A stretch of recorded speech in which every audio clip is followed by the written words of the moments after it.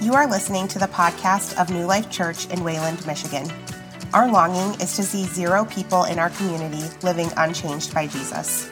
We are a church navigating the messiness of life together in community. One of our core convictions is that everyone is welcome, no one is perfect, and anything is possible.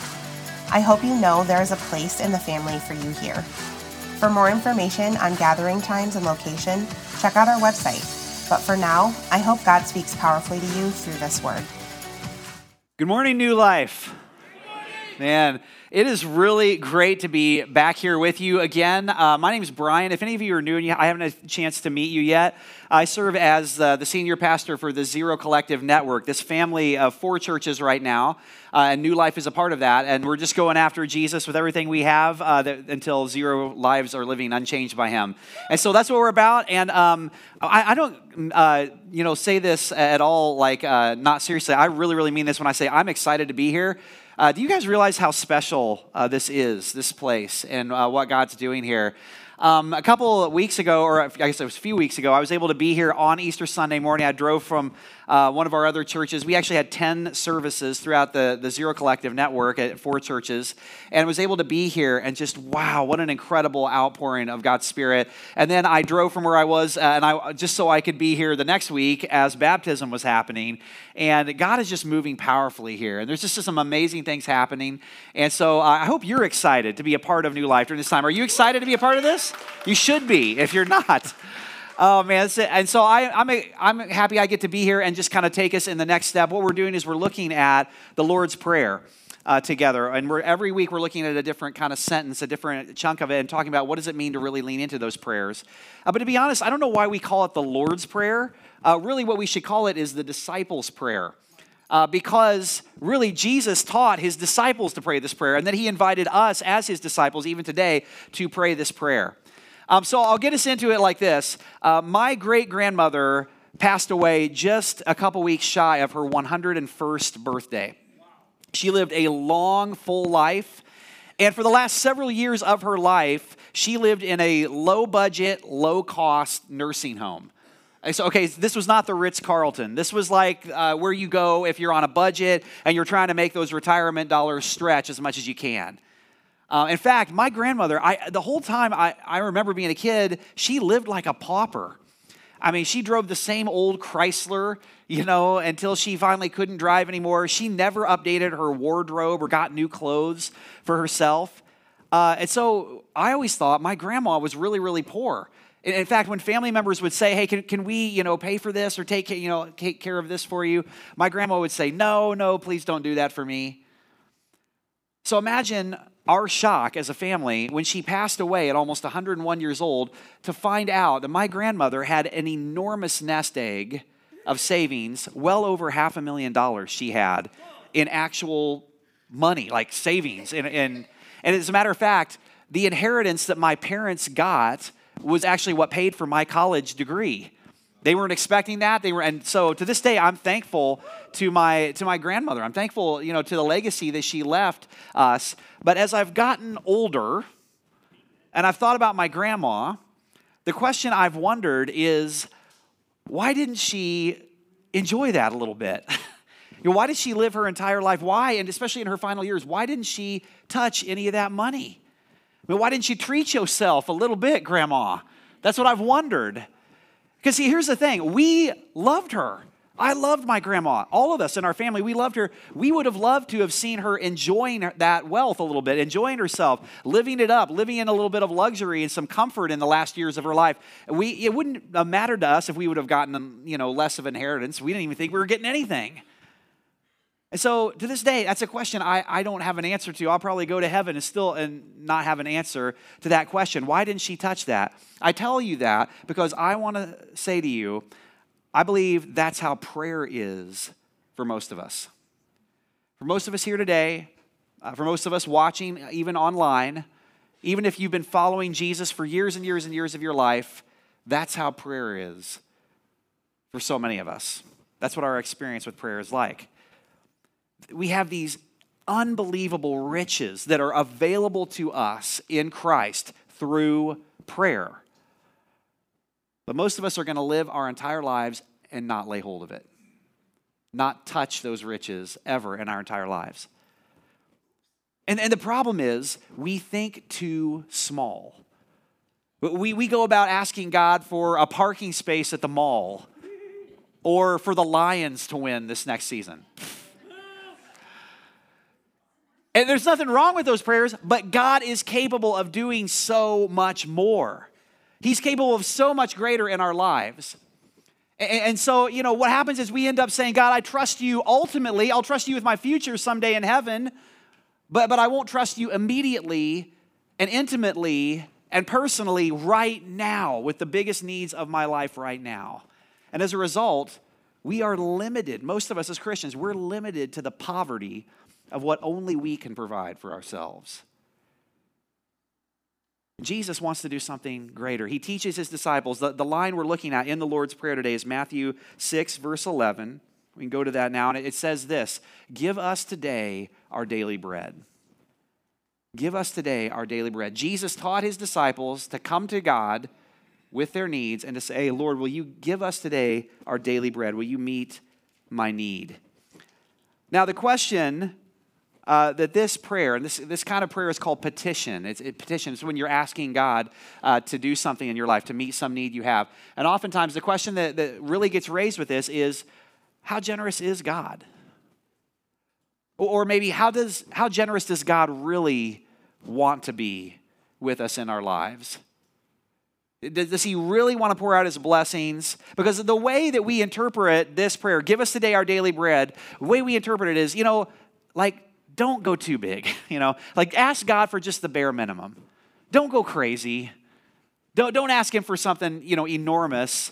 Be content with what you have. Don't get greedy. That's how we interpret this prayer. And the reason we do that is because we forget that this phrase, daily bread, actually comes from a story in Scripture. Do you remember it? Some of you maybe remember it. If you're newer to church or newer to the Bible, maybe you don't know. A daily bread is a reference, when Jesus says that, to a story in the Old Testament in the book of Exodus. So God's people have been freed from slavery in Egypt. God has freed his people, and they're being led by Moses. And they're in the wilderness. They're wandering in the wilderness where they can't provide for themselves. They don't have any food. They don't have any water to drink. And so what happens is God begins to provide for them this stuff called manna. So it was called daily bread from heaven. So every morning they would wake up and there would be this bread-like substance on the ground for the entire nation in abundance. So there was enough for everybody to have as much as they could possibly want. It's this manna, this bread from heaven in abundance, but only for one day. It only lasted for one day. And then the next morning they woke up and there was the bread again, and it was enough to feed an entire nation in abundance, but again, only for that day. And what God's trying to teach his people is dependence on him. He's trying to teach them that every single day you got to come to me, you got to trust me. He's teaching them how to live in this trust-dependent relationship on him to have their needs met. And what's amazing about that is Jesus comes along in the Gospels, and he makes a statement about himself. In fact, we looked at this statement, right? Good Friday, I think, is when we looked at this statement. But what Jesus says about himself is he says, I am the true bread from heaven. Yes. So he's talking about that story of the manna and the daily bread in the wilderness. And he says that bread, that manna, it pointed to me. It pointed to me as the fulfillment of that. I am the true bread from heaven. In other words, Jesus is saying, I am the true provision that's been poured out generously for you, and I'm going to give of myself on the cross so that your needs are met, not just for one day, but forever, for all of eternity, for the deepest need of your soul, for salvation. And so that's what Jesus promises to be. And so daily, as we ask for what we need, as we learn to come to God and ask for what we need in our lives, we are giving up this sort of independence, this sort of I'm going to take care of myself. We're giving up the illusion that I can provide for myself, and we are learning to tap into God's abundant, unbelievable riches that are available to us in Christ through prayer. That's what we're doing. Amen. So what are your needs? What are your needs? You think about, you have daily bread needs. Not just daily, you have weekly, monthly needs. You got to put gas in your car every week.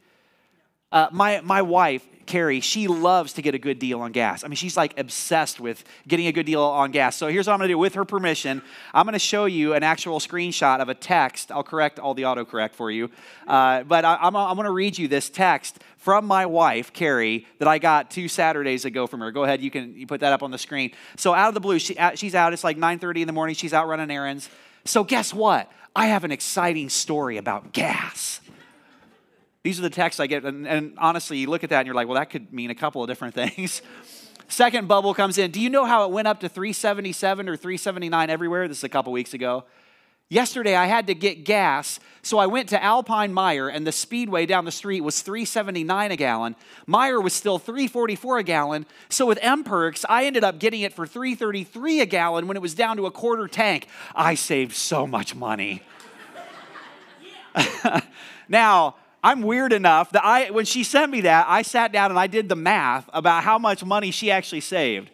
So at $3.33 a gallon instead of $3.79 a gallon to fill up our 2007 Honda Odyssey from a quarter of a tank to full, Carrie saved maybe $6.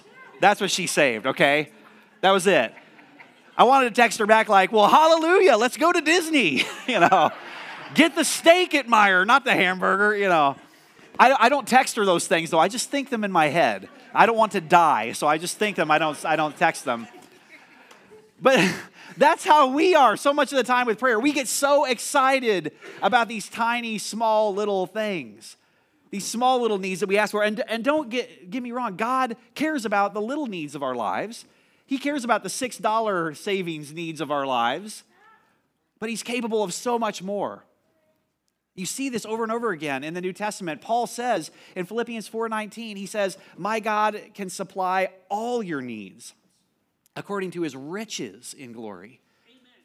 All your needs, not just the small ones, according to his riches. Not according to his leftovers or according to his just whatever he's willing to part with for you. According to his riches in glory. And story after story in the Gospels paints this picture of the generosity of God, how generous he wants to be to us through our relationship with Jesus Christ. But the key is we have to ask. You see that again and again in the stories in the Gospels. You have to ask. I'll give you a couple examples. In John 5, there is a man the text says he's been crippled for 38 years. He's been lame. He can't walk. 38 years. He's laying by the healing pool in Bethesda.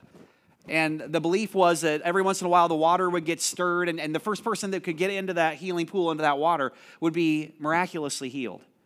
Jesus comes along. He's walking in that area. He walks up to this man who's been crippled for 38 years, and he says, hey, do you want to get well? And you read it. It's like, seriously, Jesus? The guy's been crippled for 38 years. He's laying by the healing pool. What do you think? I think maybe he wants to get well. But what's so fascinating about that story is when Jesus asks that question, the guy, you can go read it later, he doesn't answer the question. What he does instead is he begins to go through this long list of excuses. Well, nobody helps me. Somebody always gets in the water before me. And literally Jesus is standing there like, I am the healing you've been waiting for. It's me. It's not in that pool. It's me right standing before you. Do you want to get well? You have to ask for it. Jesus is trying to teach that man. He's trying to teach all of us as we see ourselves in him that it's not enough to just sit by the pool and hope for a miracle. We have to ask in faith. We have to ask big.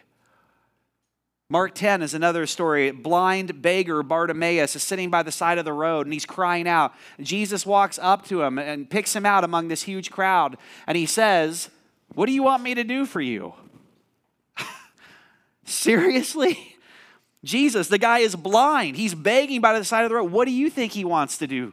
What wants you to do for him? But Jesus doesn't heal blind Bartimaeus until he says, I want to see, Jesus. I want to be able to see. And the learning there is it's not enough to just sit in the crowd and hope for a miracle. I'm thrilled you came to church this morning. I'm thrilled you're watching online. It's great that you came here. It's not enough just to sit in the crowd at church and just hope something awesome happens. You have to ask You have to be willing to come to him, acknowledge who he is, and ask big. So do you know? Do you know what it is you want him to do in your life? Can you name it? That's what he invites us to do. There's two reasons why I think we don't ask a lot of times. The first reason is we've already got some way that we think we're going to provide for our own daily bread, for our own needs that we have in our lives. I've got it, thank you very much, I don't need you. Or the other reason we don't ask oftentimes is because we don't believe in the inexhaustible, unbelievable riches that are available to us in Christ. We just don't think he's capable of a whole lot. If there's anything I want you to get out of today, if there's anything I want you to take away or write down or whatever, this would be the line. You can go ahead to that next slide. Jesus is not surprised that we have needs. He is only concerned with where we go to get our needs met. Jesus is he's not surprised that you have needs, okay? He knows you. He knows your life. He sees you every single day with the struggles that you have. He's not surprised that we have needs. He's only concerned with where we go to get our needs met. Because let's be honest, all of us, we have our own daily bread patterns, don't we? You have somewhere you're going to get your daily needs met. How would you fill in this line right here? Every day what would it be? Every day I visit this website. Every day I drink this drink. Every day I binge eat this food. Every day I check how many likes and how many comments I got on the post. Every single day I check my bank account to see, why do we do that? Why do we go back again and again to those things? It's because at some level it comforts us. Those things, they comfort us. They bring some sort of need is being met in that. Now, maybe it's only being met temporarily and maybe not in a really healthy or really good way. But there's a reason we keep going back again and again and again. It's because at some level it does meet a need. And for us, it's become our daily bread. Those things have become the very places that we go to get our needs met. And so Jesus says, I want you to come to me and ask big. He says, what do you want me to do for you? I've got the power to break addictions. I've got the power to heal. I've got the power to provide. I've got the power to bring breakthrough in mental health. I've got that power. What do you want me to do for you? But you've got to ask. You've got to ask. Now, there are a couple of objections to this. Oftentimes, whenever we talk about this kind of stuff in the church or when we look at these stories in Scripture, and I'll just be honest, these two objections have risen up in my spirit more than once. So I just want to talk about those for a second. So a couple of objections. First one is oftentimes we'll say, if God knows what I need before I ask him, then why does he want me to ask him? If God knows already what I need before I ask him, right? That's what the scriptures say. God already knows our needs. Well, then why do I have to come and ask him? Hey, what, is he just trying to prove a point or something? Here's the reason. It's because asking fortifies the relationship that we have with God as our Father through our relationship with Jesus. He wants to provide for us. He wants to heal us. He wants to be our sustainer. And what it does is asking, it emphasizes and fortifies this relationship that we have with God as the one who can provide for us. We're in relational dependence on him for what we need. This is a fascinating thing. Later on in the Sermon on the Mount, by the way, the Lord's Prayer is in something called the Sermon on the Mount in Matthew's Gospel. So this is just a little bit later in the Sermon on the Mount, Matthew 7, verses 9 through 11. Jesus returns to this subject of asking, and he says this, "Which of you, if your son asks for bread, will give him a stone? Or if he asks for a fish, will give him a snake? If you then, though you are evil, know how to give good gifts to your children, how much more will your Father in heaven give good gifts to those who ask him?" Do you see this? The picture Jesus is giving us is relational with God as our Father. It's not an awkward meeting with a bearded wizard, trying to get the formula correct. He's our Father. Oftentimes, I really believe this. As Christians, we do not understand the access that we have to God. Through our relationship with Jesus. What the scriptures say is when we become a Christian, so when you put your faith and your trust in the person of Christ, what happens, the Bible says, is that we've been adopted into the family of God through Jesus, through what he's done. And so now you are a son, now you are a daughter of your Father, of your Heavenly Father. You have access to God like that, like a son or like a daughter has. Amen. So I'll illustrate it this way. I just want to say, I love you guys. I love New Life. I love being here. Thank you, Dan. I love you guys, all of you. But I will just tell you this. If you come to my house at 3 a.m. and you walk into our bedroom and you wake me up and you say, Pastor Brian, can I have a drink of water? I'm going to punch you in the face. I'm just telling you, it's not going to go well. But how many times has one of my 4 boys done exactly that? They've come into our bedroom at 3 a.m. They wake me up and say, Dad, can I have a drink of water? And I will get out of bed and I will go and I will get him a drink, or I'll wake Carrie up and say, hey, can you take care of that? Can you get, just being honest. Why? Because they're my kid. You're not. They have access to me that nobody else has. I love all of you. I love my boys too. I want my boys to know that I just don't love them. I want them to know they have access like nobody else has. Even now, I have a 21-year-old who's getting married this next month. Even now, he called me up on Friday and said, hey, Dad, my tailpipe fell off in my car. I don't know what to do. I canceled a meeting and drove over there with zip ties to help him zip tie up literally, this just happened. Why? I won't do that for anybody else. It's because he has access to me. I want him to come to me and ask for what he needs. That's the point. Second objection, and this one goes a little bit deeper. How do I know God will give me what I ask for? How do I know God will give me what I ask for when I ask? Sometimes I say no to my boys, right? This is not the prosperity gospel. There are times where I say no to my children, even in a lot of times it's because I love them and I don't give them what they ask for. But this is a major objection we have. How do I know that God, if I get my hopes up and I actually begin to believe and then I ask and he doesn't do it, what then? How do I know? How do I not get my expectations up only to be robbed, only to be disappointed, only to be let down again? How do I know God is going to give me what I ask for? Here's the answer. You don't. But should that stop you from asking? Should that stop you from coming before him and asking? A couple months ago, I had a meeting with a parent of a special needs child. This parent had asked to meet with me. They go to one of our Zero Collective churches. And to be honest with you, my wife Carrie and I, we have a really special place in our heart for parents of special needs kids, parents who are finding out that their child has some kind of disability or some kind of special needs. And the reason for that is because our third son, Aaron, has autism. And Aaron did not speak at all until he was 4.5 years old. There was a period of time there where we didn't know if he was ever going to speak. We didn't know if we were ever going to hear him say dad or mom. And he didn't even know who his brothers were. He didn't even know he had brothers. And I will tell you that the story today is such a different picture. Aaron today, he's 17 years old. He is diploma tracked at Rockford, a student at Rockford High School, meaning he's going to graduate with a diploma. He's transitioned out of the autism classroom. He just has a little bit of help, but he's mainstreamed into all the main classes. He just last year, he got the Example of Excellence Award at Rockford High School. And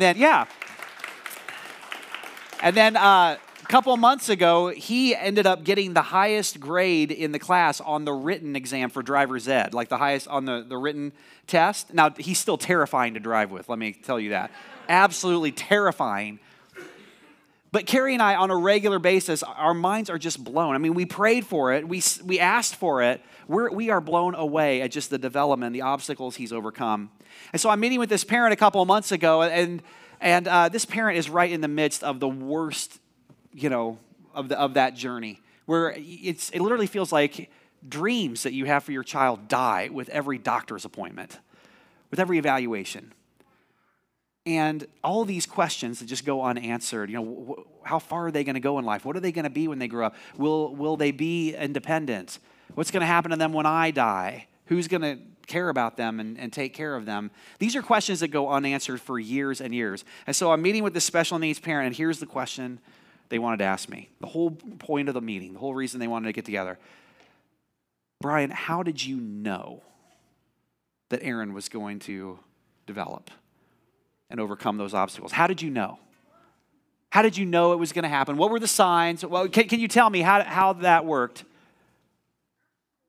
And so here's the answer I gave them. As honestly as I could, I said, I didn't know, but I believed that it could happen.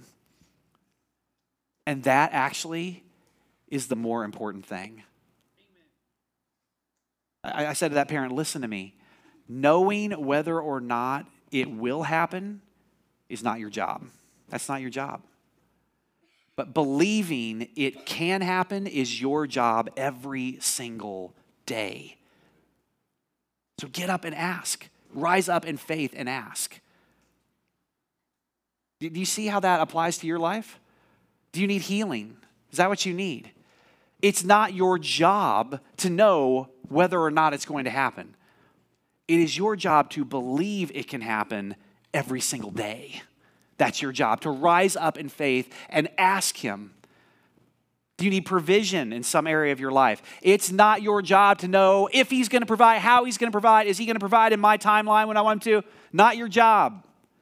But it is your job every single day to believe that he is a provider, that he is a father who gives good gifts to his children, and to ask. Do you see it? As I think about my own life, and I think about where do I need God right now, this past month, the month of March, was scan time for me. So every 6 months, I go in and I get full body CT scans. And basically, the whole point of that is to determine whether or not the cancer is still in remission. I have a form of non-Hodgkin's lymphoma that I've had since I was 38 when I was diagnosed. And so this most recent month, I went in for the doctor's appointment, and here's the good news. The CT scans showed that I'm still in remission. So praise God for that. Yep. But there are a couple of suspicious lymph nodes that they're keeping an eye on. And so my doctor's appointment ended up being me talking with my doctor about next round of treatment and what that's going to look like and what options are going to be available because they are expecting it to come back at some point. And so I am asking God for healing. That's what I'm asking him for. A couple months ago, our whole staff at Zero Collective was at an event, like a pastor's conference. Brad and Sam were actually there. And the presenter, the conference wasn't about healing. And in fact, the presenter, healing had nothing to do with what he was talking about. But at this one point, the guy who was on the stage literally just said, hey, I just feel like the Holy Spirit's prompting me that if anybody wants healing, and he literally reaches into his backpack that he had with him, and he takes out this little vial of anointing oil, and he just sets it on the edge of the stage, and he says, I just feel like if anybody in this room needs healing, the Holy Spirit's just inviting me to just say, you can come up right now. Come up with somebody you're sitting with and just anoint them with oil and pray over them to be healed. And what he was doing there is he was referencing a very specific verse in the Bible. It's James 5:14. And what it says is anyone sick? Then what they should do is they should ask the elders of the church to come and anoint them with oil and pray for them to be healed. So it's not weird. You just take a little bit of this anointing oil, you put it on the person's forehead, and you just pray for them in Jesus' name that they would be healed. And again, we weren't there for healing, but when that guy set that vial of anointing oil out, I felt the Holy Spirit prompt me right where I was sitting to say, Brian, you should turn and ask David Dorner to go up there with you and be anointed with oil and ask him to pray over you to be healed. You guys have met David, many of you. David serves on our staff. He and I were just happened to be sitting together at this conference. David is taking over as the lead pastor of Frontline right now. And I just felt this strong prompting, turn and ask him, and I didn't want to do it. I didn't want to do it. I mean, that's not what we were there for. I didn't want to go up front in front of everybody where everybody could see me and make this scene of it. I didn't want to, I thought that was going to be weird for David. I didn't want to put that on him. So I just sat there. 45 seconds goes by, we're singing. A minute goes by, and it's just pressing so hard on me. I know I'm supposed to ask. So finally, I turned over to David and I said, hey man, will you go up there with me? Will you just anoint me with oil and pray over me to be healed in Jesus' name? And David's response, he said, yes. He goes, I wanted to do that, but I felt like I was supposed to wait for you to ask. Of course. That's how it works. That's how it works. You are a son. You're a daughter. And there are unbelievable riches in Christ that are available to you through prayer. And Jesus asks us, he says, do you want to be well? What do you want me to do for you? It's not my job to know whether or not God's going to heal me, but it is my job to believe that he is a healer every single day and to ask him to do it. And so here's what I thought I'd do. I thought I would just pass that blessing forward. And so this is anointing oil. It's all it is. And I'm just gonna set it right there. We're just gonna leave it right there. And if there's any of you in this room, you're sitting next to someone and you know the Holy Spirit's saying, I would love for you to come up front and just anoint me with oil and pray over me to be healed. You could do that. We've got our prayer team that's going to be available. Praise God. Come on up. You can do it now. Do it now. Our prayer team's going to be available. If you don't have anyone specifically with you, they'd be happy. They have anointing oil as well in the room. And maybe it's provision you're looking for. Whatever it is, here's the thing. If it doesn't happen in your life and you never ask God to do it, it's on you if it doesn't happen. Do you see that? He's a generous God who wants to pour out his blessings on his children. So let's just pray, and then we'll go into this time as we worship. In fact, would you just stand up with me in the room? Jesus, we just acknowledge right now that you are a healer, and you're inviting us. God, you're asking us the question, do you want to be well? What do you want me to do for you? So, God, right now we just come to you and we ask, Lord, give us our daily bread. We ask you to meet the needs of our lives, whatever that is. God, we cry out to you. We recognize that you are a God who heals. We recognize that you are a God who draws near to us. And God, it's not our job to know whether you're going to do it or not, but it's our job to ask and believe. And so we're asking, would you move, Holy Spirit? Would you do it? It's in Jesus' name we pray. And everybody said, amen.